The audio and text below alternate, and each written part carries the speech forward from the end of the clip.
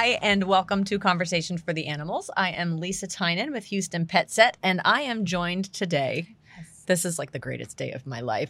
By the one and only Lisa Hernandez. Hello. For those who have not been following our careers, because who would, we go back to previous employers. We go way back. And this has been like a dream of ours, is to do a podcast together. Really? Which are we? We're on all cameras. Hello. Which is amazing all in itself. I know. Just multiple cams. I know. This has been a long time coming. Yeah. And I think no time is better than the present when everything is going so well for animal welfare, right? Oh my goodness. So really today I think we have a unique opportunity to talk about animal welfare from two very different perspectives, because you are, in addition to being on the news, yes, you are also a crazy dog lady. I'm a crazy dog lady, everyone. Yes. Crazy. And that's not a secret. Like, this is not everyone knows that I am, right. I'm the girl. Fully out of control with dogs.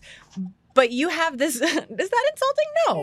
No. I'd have it no other way. I know. So you have this really unique perspective of being in it, in the trenches. Really love it, caring about it. And then having to report on it. And I have this feeling, obviously don't know from experience, but I have this feeling there's some dissonance there. Yeah. Because it always feels like, and correct me if I'm wrong, when people are seeing these tragic news stories about animals or hearing about the overcrowded animal shelters that are literally on the news, as we're recording this, that people say, "Oh, I had no idea." Yes. And you're like, "Well, how? I know. How don't you know?" I know. So in addition to talking about that, I also want to talk a little bit about how you got into the world, because if people don't follow you on your social media page, it's 99%. It's almost dog rescue. 100%. Sometimes my kids make it in there, but it's typically dogs. Right. It's dogs. My husband never makes. He's always like, "Can I get a picture, shout out?" And no. It's all about dogs. He has his own career. He can does. take care of himself. Exactly right. This is about you. We're talking about you today.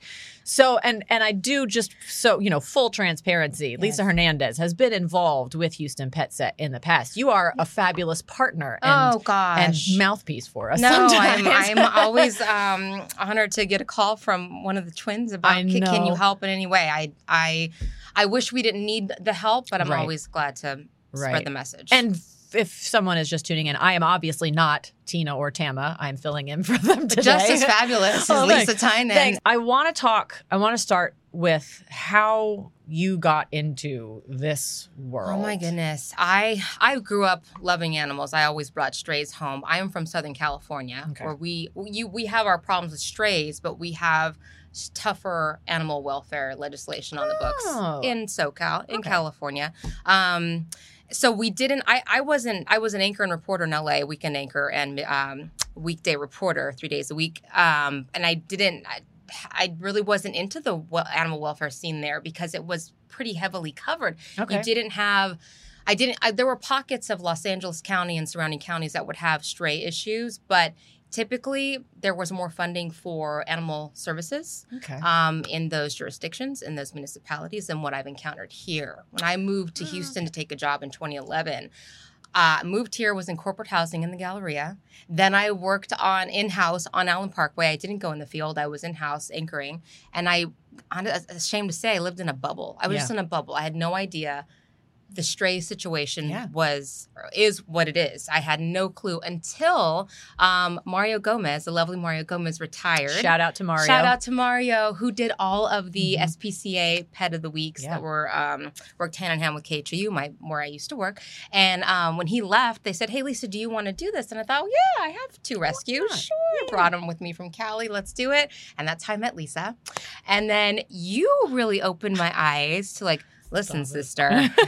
I mean, this is the Houston SPCA where you were working at the time, and you just kind of pulled back the curtain for me. And SPCA was run well and was so clean and well kept. And but I had no idea how bad strays had it on the street. What they were living with was completely.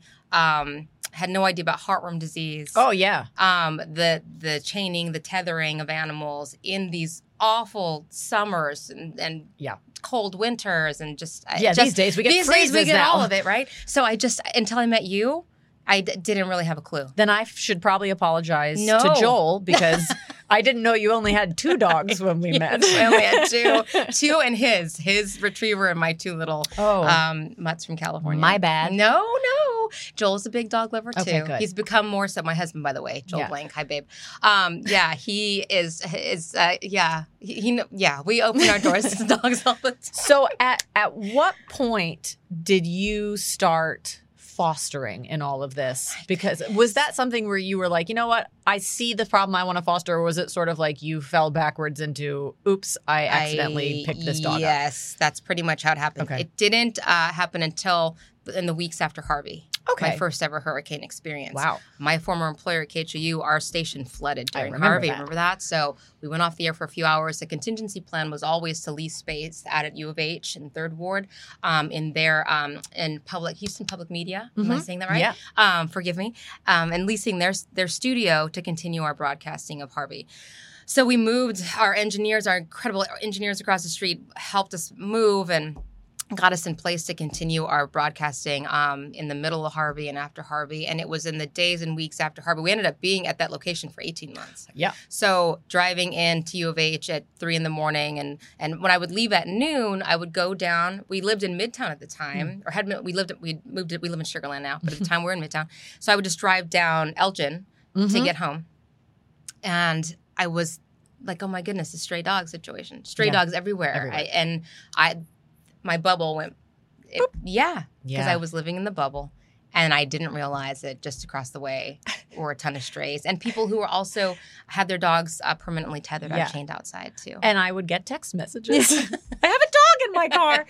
No, but honestly, the thing that always sort of struck me is that somehow that morphed from you taking a couple animals in and being struck to being somebody that people message and text and Facebook message constantly for help. And I'm assuming that's because you are considered a public figure, but also because you have a heart of gold. Oh, you're kind. And you help people. But does that I don't want to say weigh on you because obviously it's heartbreaking, but how is that for you to have people constantly coming to you? First of all, I'm honored that they think I'm someone that they can make a plea to, and maybe this girl can get the wheels turning and help me out with.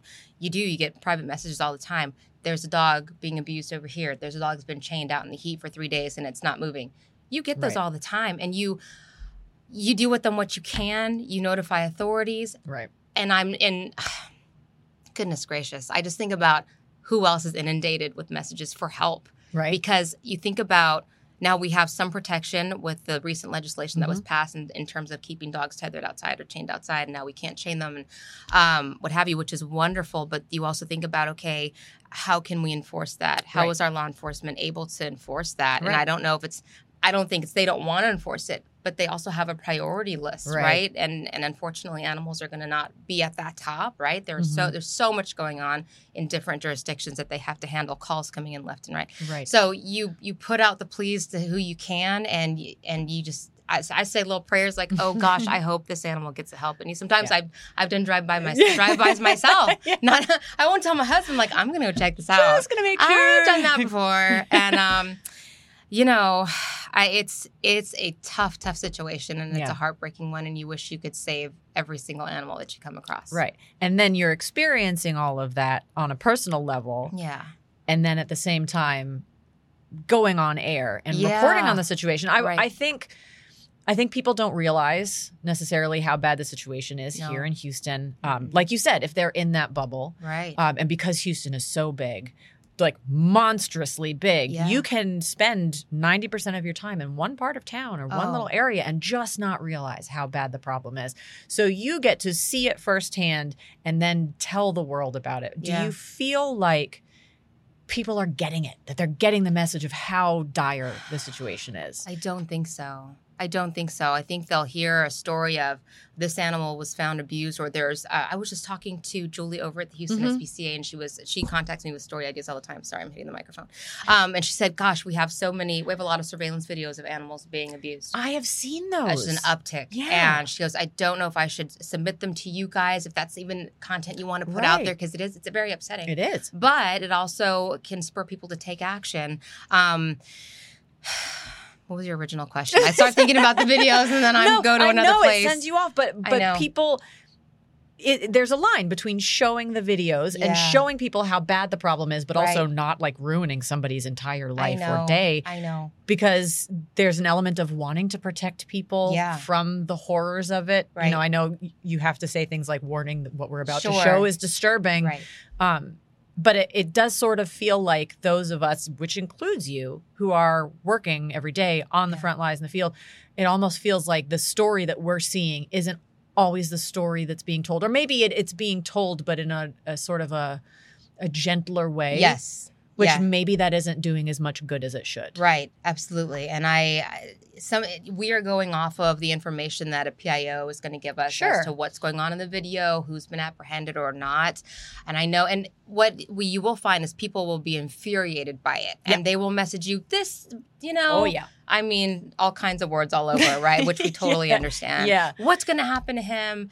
And the sad reality is, I don't know. I don't think that the punishment typically fits the crime when it comes to Not abuses always. Against animals. I mean, our companion animals aren't even considered sentient beings. Yeah. In the state of Welcome Texas. to Texas. I know. Welcome to Texas. So it's tough to say, here's this video, and they want to know, well, was this person arrested? Clearly, he's guilty of torturing this animal, and you can't even give them that, which I know they want. I'll never forget, there was a dog in the middle of one of the summers we had, which our summers are notoriously brutal, as we know, and a dog had collapsed on a chain. And when I think it was Precinct 5, I forget who walked up on the house. I think it was the Acres Homes area. Okay. So I'm not sure. I probably have my precincts wrong. But the officer walked up, and the dog owner was washing his car, and the dog had perished at the end of this chain in the brutal heat. And he said, sir, your dog is on the ground over there. And someone got a picture of the animal from a neighboring balcony, and that went all over, and people were just, what happened? And I think the dog owner got death threats. Like and I understand people's just absolute, just being livid about that. But, the punishment, I think it was still a misdemeanor. Mm-hmm. And so telling that to the public after showing them the story, like, what do you mean that's a misdemeanor? Right. And there's no database that I know of, at least, where if you have something on the books where you've hurt an animal, whether or not it was intentional, you can still go pick up another dog tomorrow. Right. At any municipality, any county, city, private shelter. So that's also a bit disheartening, only because if you have a track record of animals dying on your watch, should you really be allowed to bring another one into the home? And you mentioned the fact that people reach out and contact you and say, do something about this. Yeah. And I've sort of always wondered, does it work? Does it help? If somebody, because we get, we as a animal welfare organization, we are not a rescue. We don't take animals in, but we have people constantly messaging us saying, take this to the news. And we have, thank goodness, we have wonderful relationships with reporters and anchors like you who will put the story out. But does it work? Does simply making the world aware of it actually have the intended consequence that I think that people are looking for? I think what they're looking for is change. So I don't know if it's getting there. I think that gosh, and I'm always the one in the newsroom, and I know my manager's looking like, oh, Lord, here she comes. She's going to pitch another animal story. And I go, this is happening, and it honestly, it depends on the news of the day. Yeah. What else is breaking, which sounds terrible. I know. To someone not in the news, they're going, are you kidding me right now? Yeah. This isn't serious enough for you to put on, but it is all dependent upon what else is filling our newscast that day. If something like Highland Park happens, everything goes out the window, and it's just nonstop coverage of whatever that is. So it just depends on the content of the day, which is awful. Maybe you can pick up the story the next day. Sure. But I think, for me anyway, as an animal lover, if I'm a viewer, I want to know, okay, so this is happening. What are our leaders doing about this? Right. And I don't think we ever get around to that. I don't think there have been a number of dog attacks. And I mean, there's unfortunately, tragically, there are dog attacks all over the place over the years that I've been here. And, you'll rush to cover that. But I'll say, well, can we take it a step further and figure out, well, was 311 ever called? Mm-hmm. Do we have the amount of animal control officers on the street to even answer a 311 call of roaming packs of dogs? Yeah.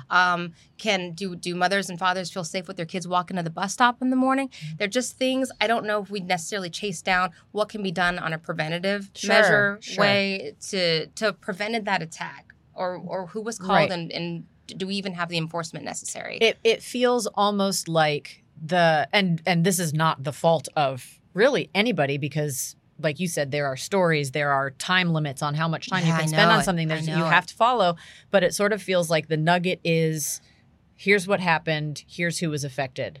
Yeah. And then it stops. And then we switch on to the next story. And it also feels like a lot of what we're covering, we just talking about the free adoptions that are going on because shelters are full, and the administrators from city and county shelters will get up and say, we're full, right, please come adopt. But there's more to the story, which is we're full because owners don't have access to veterinary care and they can't get their dogs spayed or neutered, or they're getting evicted because they have one too many. There's more to the story. More to the story. And and now I'm going to get on a soapbox, but it almost feels like what ends up happening as a result of how it's presented and how it's portrayed is that the pet owners are demonized because the only part of the story we hear is there's an influx of dog surrenders or cat surrenders at the shelter. Mm-hmm. And that's all we know about. We don't know why they're coming in. We don't know, you see those, of course, I'm one of those people who follows the dodo. And I see all these unbelievably heart-wrenching stories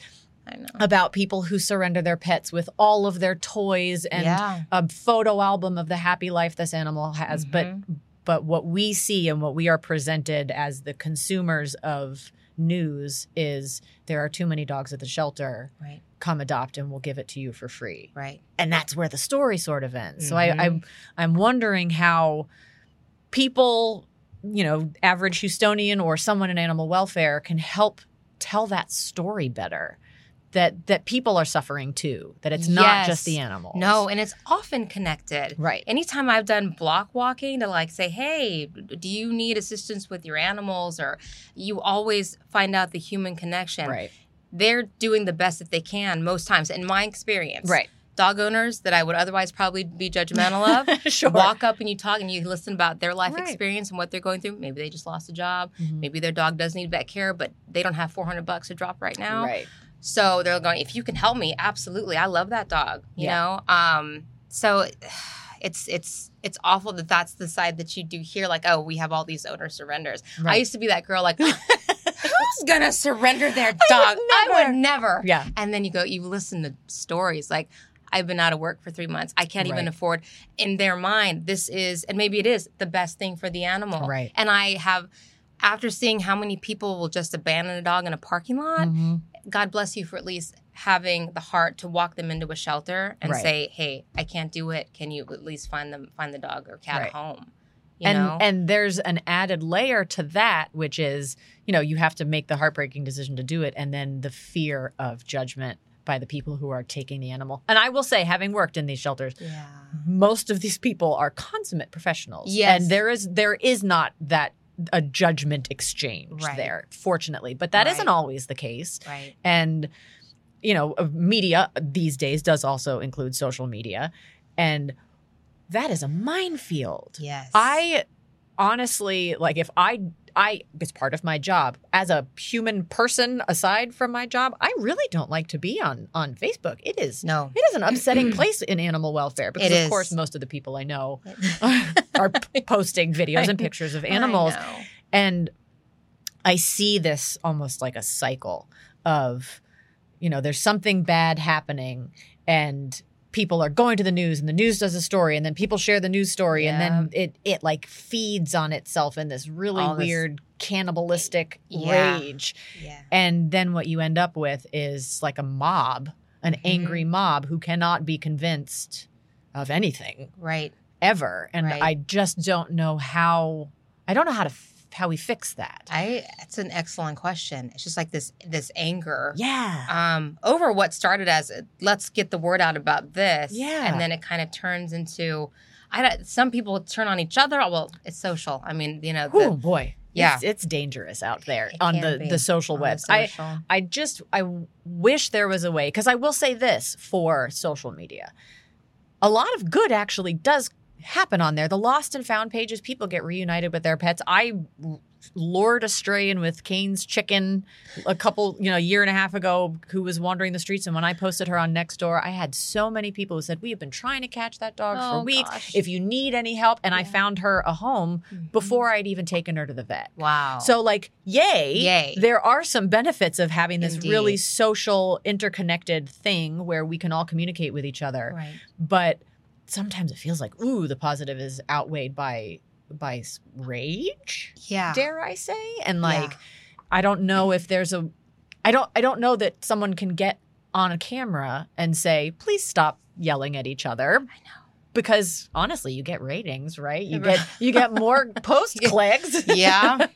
Which is that is a measurement. It's part of the business. But I have this like nagging feeling that part of what needs to change, in addition to spay and neuter, and in addition to microchipping, which we're now and taking animals off of chains and all that, there's an educational element that's missing. And we have this platform, we have this fabulous social media and traditional media platform where we can educate people about pet care, but also about what life is like for a person in the world who maybe can't afford all the things that they want. And my plea, if any one of her bosses are listening, let Lisa do stories on this, because I think people want to feel compassion. Yes. I think they want to have the opportunity to feel love and compassion, but they don't see where they can feel that because there's just so much wrong and negative and sad that it's defeating. It's depressing. You can't get past it. I know. And I love that people want to help, but I think you're right. I think it has to come at them in a more palatable way. Yeah. That makes sense. Oh, yeah. I'm not going to say what the word is. It's rescue something that starts with a P, where people really focus on these gory photos. Oh. And it's like they feed off of that, where they see this and they reshare it. And I worked in animal welfare for a decade. You've seen it all. I've seen it in person. I don't want to open up my Instagram feed and scroll past and see some horribly maimed animal. And I think, like what we talked about before, people, you want to show them that it's happening. Yeah. And I understand they're fundraising. Right. I get it. Right. But it is hard to look at. And it's hard to look at, and it's hard to then feel inspired to do, because then you're just like, oh, I know. It was horrible. My mother is a big dog person back home in SoCal, and she'll call me, oh, I have a husky in my front yard today. I'm going to try. Great. Mama's retired, so she's, but I will send her things like, look at, she's like, I'm not even going to open that. I don't know what that is. I'm like, no, it's nothing horrific, but it's just the Sarah McLachlan starts playing in the background. There's no Sarah. No, okay. She's banned from our house. I can't watch this. I can't. I appreciate ASPCA and the fundraising, but those images, I know. But I guess they're there for they serve a purpose. It works. It works for some people. Maybe not for me. I may not be that target audience. But it works, and it spurs. And if it gets somebody to donate, or if it gets somebody to foster, then great. But I like to think that somewhere along the way we can find a way to educate people from a place of understanding and compassion, so that the rescue world doesn't become quite so ragey. But I feel sometimes I think we're justified. There's a lot wrong out there for us to be ragey. Oh man, she and I've had many private conversations about what's going on in Houston and Greater Houston. Sad. It's horrifying out there what's happening with animals. I have to give a shout out to Gloria Centeno and Barrio Dogs, because you talk about education. Yes, and she is one of our partners. Yes, we love her. It was amazing. And I actually interviewed her when my first year here, because I think I contacted her. I was like, oh, this is her community. East End is very much the community where I grew up in Southern California. Very similar demographic. So I was attracted to that. I'm like, what are you doing out there? She's like, oh, I'm going door to door. I'm bilingual. We go in English and Spanish, and we talk to people about just if it's part of the culture that dogs aren't viewed as a member of the family. We're going to say, hey, this is how you care for them. This is what they need, Right. in not a judgmental way. No. And she's wonderful. Oh, she's yeah. so kind, and she just has a way with people. But I kind of shadowed her, and I didn't realize she has a program where she takes one of the rescue dogs, Yep. and they're not a traditional rescue. They're more preventative, education-wise, a nonprofit. But they go into the local elementary school and they sit with kids. Yeah. Where it starts. Yes. Who then maybe go home to their parents and say, no, this is what I learned today about what the dog needs. And maybe the dog shouldn't be outside 24/7. And, I just think things like that might not seem like a big deal to some folks. It's everything. It's huge. Well, we used to go into the critter camp and see these children who they are a blank canvas in terms of animal welfare and animal care, and having the opportunity to experience animals and learn about them, which I haven't been in elementary school in a really long time. I don't remember ever learning about compassionate animal care growing up. I mean, I was fortunate to grow up with pets, and, we had a zoo nearby, and I always loved animals, but I don't ever remember learning about it outside of my home. Same. And so if that's the only place that children are having this sort of education and their parents maybe haven't had the opportunity either, then programs that go into schools, that go into neighborhoods, that go door to door and meet people where they're at, I think could make just an absolute monster difference in how the animals are treated here. Because while things are sad, they are trending hopefully in the right direction. The groups, Houston Pet Set, that we grant to, who are on the street every day picking up animals and doing all this amazing work. Thank goodness for them. Thank the Lord. I feel like so much of what we are able to do feels like a Band-Aid until we address those root causes. 100%. It's like education and spay neuter and microchip and affordable vet care and all of these things. If we can just figure out how to tell people about them. Yes. In an educational, constructive way, without demonizing, it feels like we could make a really big difference. That's the key, without demonizing. Because when you talk to folks and you realize their intent is not to harm them, like, well, I let my dog roam. She likes to roam. Yeah. She's intact. She's in heat. Yeah. Stuff's going to happen. Yeah. And then you have litter after litter. Yeah. So when you talk about people educating, I think of Dr. Crum. God bless Dr. Crum. She opened a clinic on OST, right? Yes. Laurel's House and Safe Haven. Safe Haven. Yeah. So shout out to them. And Anna Barbosa, who with K911 Rescue. I thought of, do you remember Gus, the dog who was found with the embedded collar? I remember with the good old Gus. Swollen head. That was her rescue that pretty much spearheaded his recovery with the help of A&M and then brought him back to Houston. Anyway, oh gosh, Sandy Rockmore. I have so many stories. I'm going to bore everyone. But Sandy Rockmore wrote a book, and she is a good friend of mine, and she knows Anna well, and they kind of got together and wrote this book about Gus. Fabulous. And put it into some elementary schools. So that helps with education, too. I didn't know Gus had a book. Gus has a book. And I got a signed copy from my eldest daughter. Gosh, what a celebrity. I said, Taylor, you're reading every day we're reading. Yes, we're going to sit down. I just have to say, it warms my heart that all of these people. I have and that so you many go stories, and I wish that I was coherent. I've been up since 2 a.m. I'm sorry. It's been a long. If you hadn't said makeup's anything, really old. Nobody would have known. And I'm really old. You could have just played it off. Nobody would have known. Sorry, but it make more sense at 5 a.m. But the fact of the matter is, I think people see somebody like you and they're like, "What does she know?" But legit, you are on your hands and knees picking up dogs. I have done that. Yes, I have done that. Yeah, I have done that. I've helped trap a dog in Pearland. That guy. I mean, I've had dogs poop in the back of my SUV at least half a dozen times, which is an interesting party to get all that out. And you're just driving what's that smell? You got to get the weather tech. This dog that I just collected from the shelter, who I'm going to hold on to for a couple. Oh, he just pooped all over my SUV. And there's nothing I can do about it. And I'm on 59, bumper to bumper traffic. Amazing. Just you roll the windows down a smidge. I don't know, because that sucker's going to jump out the car. Okay. I mean, I don't trust. I love you, shelter dogs, but I don't trust you. Yeah. Because you want out.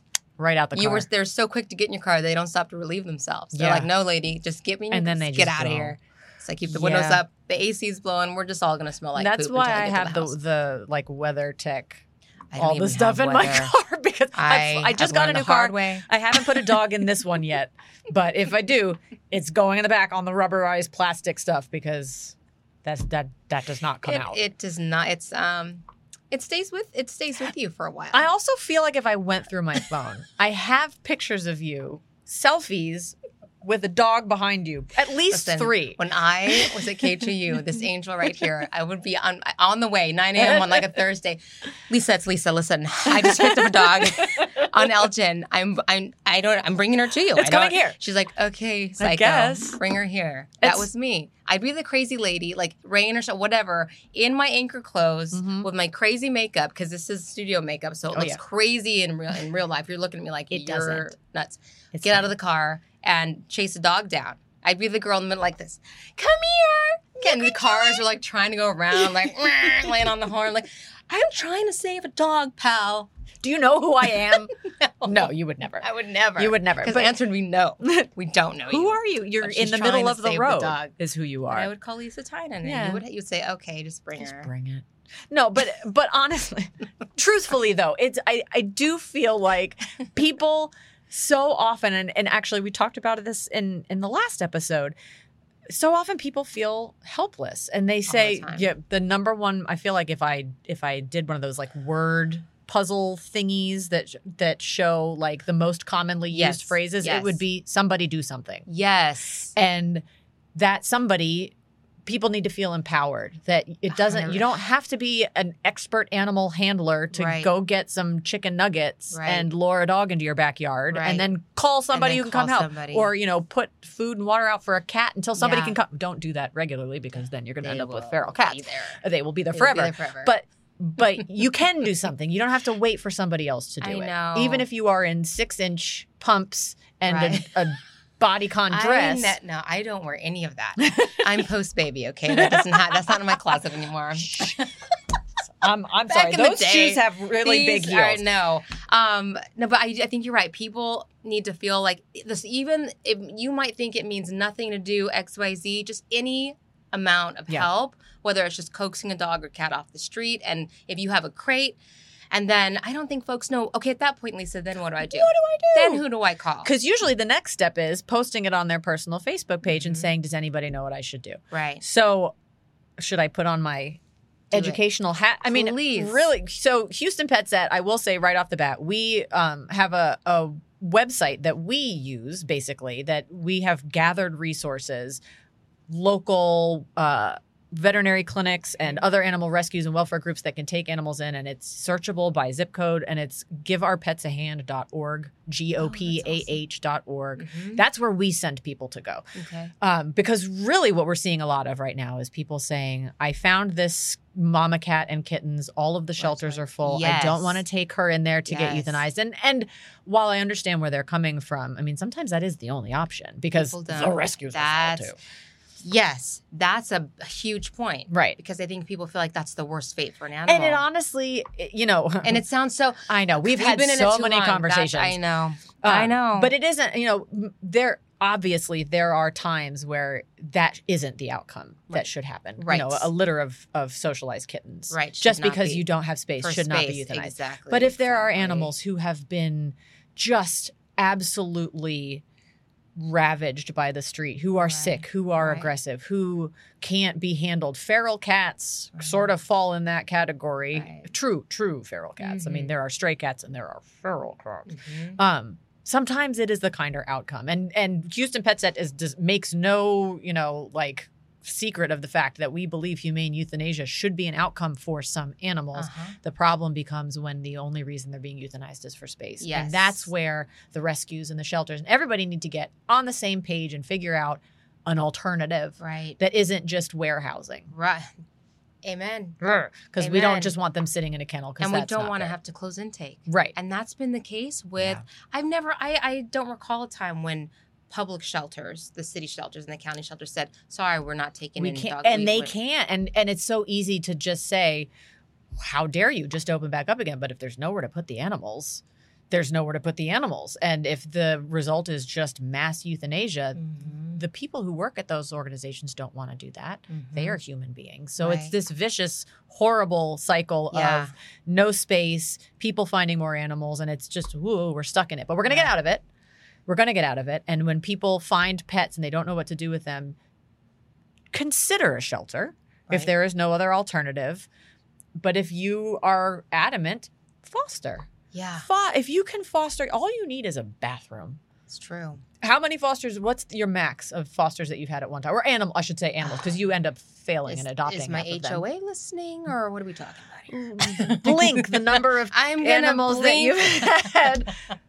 I have temporarily, my home had 7. Okay, so that's like I see my husband's face right now, like. Ugh, God bless him. That's a lot of animals. It's a lot. It was with too much 2 for babies. us with 2 youngins. Yes, and they have never known a home without dogs and chaos. God bless my girls. Yeah. But no, it was too much. We took on more than we should have. Yeah. But sometimes you just feel, well, where else am I going to put this dog? Yeah. Where am I going to put this sweet dog? I'm going to kick him out? We're going to spay and neuter the problem away. That's what we're going to. That's what we need. Preventative measures. Yeah, and affordable veterinary care. We're going to make our laundry list and our list of demands. Can we just win the Powerball? And then hire our own vets, like drive around all Southeast, the entire state. I don't play the lottery, so I don't know how I'm going to win it. But somebody should do Someone should do it. Is there a pool we can join? Ooh, there's an idea. We're going to get all the rescues together.